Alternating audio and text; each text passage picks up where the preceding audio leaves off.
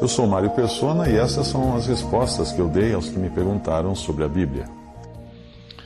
Você escreveu perguntando como Jesus reagia às tentações. Vamos começar lendo uma passagem de Hebreus 4,15. Porque não temos um sumo sacerdote que não possa compadecer-se das nossas fraquezas, porém um que, como nós, em tudo foi tentado, mas sem pecado. Esse sem pecado não é meramente sem pecar, mas literalmente pecado à parte, deixando de fora o pecado. Jesus não tinha em si o princípio ativo do pecado, porque ele nasceu santo, absolutamente santo. Ele não tinha o pecado original em si. Para entender, imagine um cego de nascença que é completamente indiferente aos estímulos da luz. Nada no corpo do cego de nascença responde às tentações luminosas, vamos chamar assim. Se alguém acende um flash de uma foto na frente dele, ele não pisca.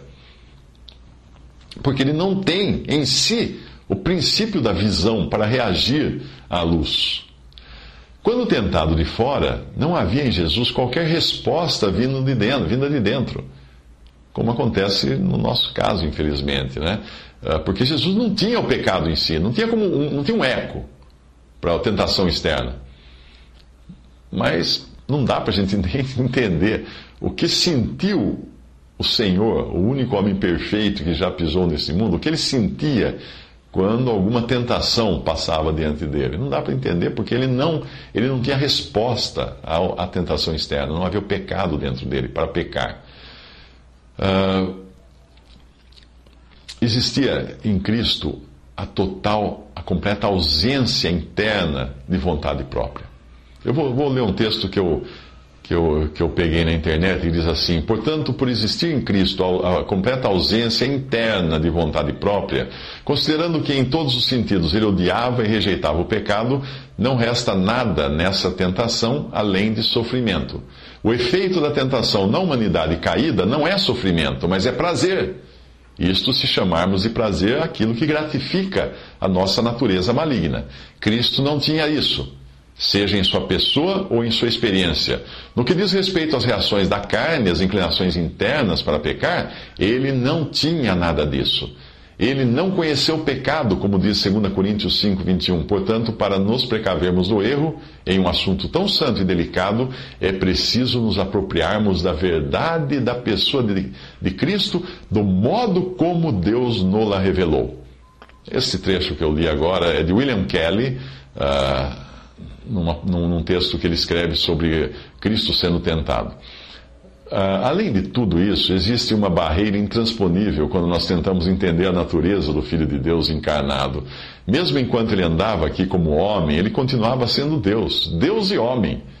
É algo que jamais nós fomos Deus e homem. Nós nunca fomos Deus e homem. Jamais iremos ser Deus e homem.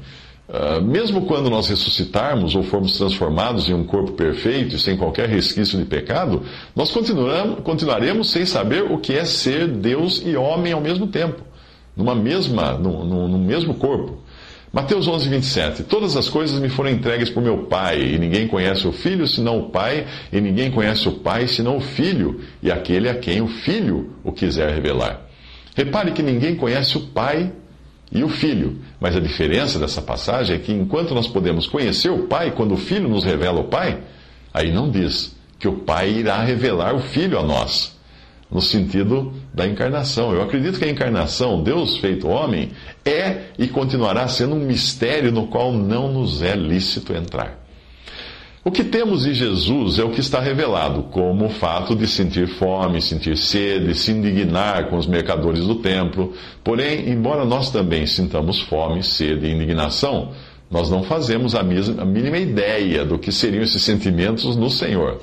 Ao contrário de Jesus, por termos em nós a natureza pecaminosa, nós nunca sabemos ao certo onde acaba a nossa fome, a nossa sede naturais e começa a nossa gula.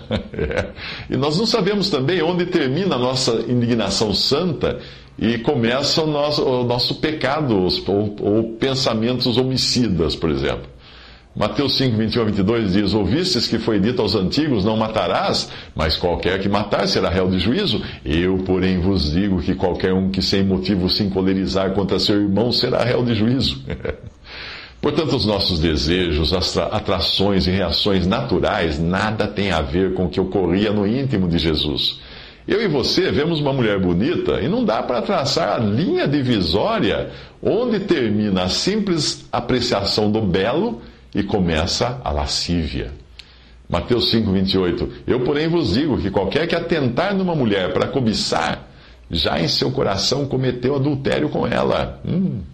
Quando Jesus era tentado, é bom entender que muitas vezes isso tinha o sentido de prova e não de tentação como nós conhecemos, com possibilidade de resposta em nós, de pecar. Não. Por exemplo, quando o diabo tentou o Senhor Jesus no deserto, aquilo não foi para ver se ele seria capaz de resistir, mas simplesmente para revelar que ele era aquele que Deus tinha acabado de afirmar que era.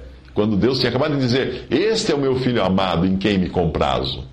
Ele não foi ali tentado como nós seríamos tentados, ele foi provado. Ele foi tipo uma prata que é colocada no fogo e logo se percebe que não há nenhuma impureza nela. É impossível entender o que uma pessoa que não herdou a natureza pecaminosa de Adão sente no seu íntimo. Portanto, Jesus, o homem perfeito, vai continuar sendo um mistério para nós na sua encarnação. Uma boa forma de nós contemplarmos Jesus no seu caráter como homem é nós olharmos os 5 aspectos desse caráter em Isaías 9, versículo 6. Lembre-se de que 5 na Bíblia costuma nos falar de humanidade e que a referência aqui está sendo feita àquele ser perfeito nascido da Virgem Maria.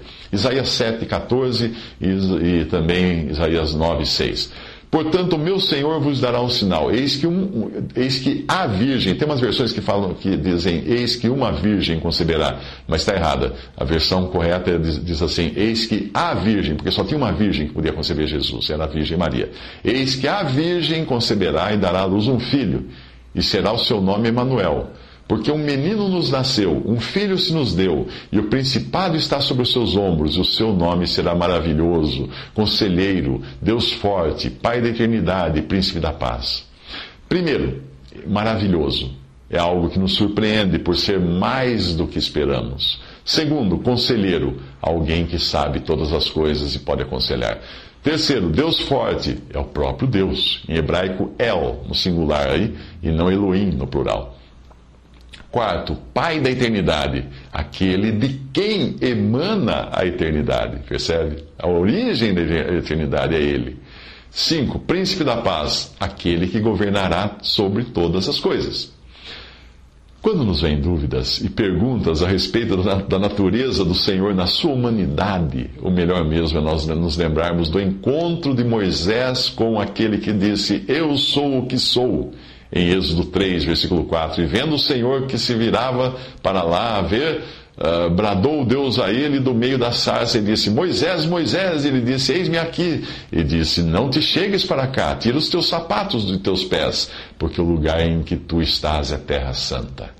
Sempre que tratarmos das coisas do Senhor, devemos fazê-lo com reverência, e mais ainda quando nós falamos da própria pessoa do Senhor Jesus, da pessoa de toda a glória.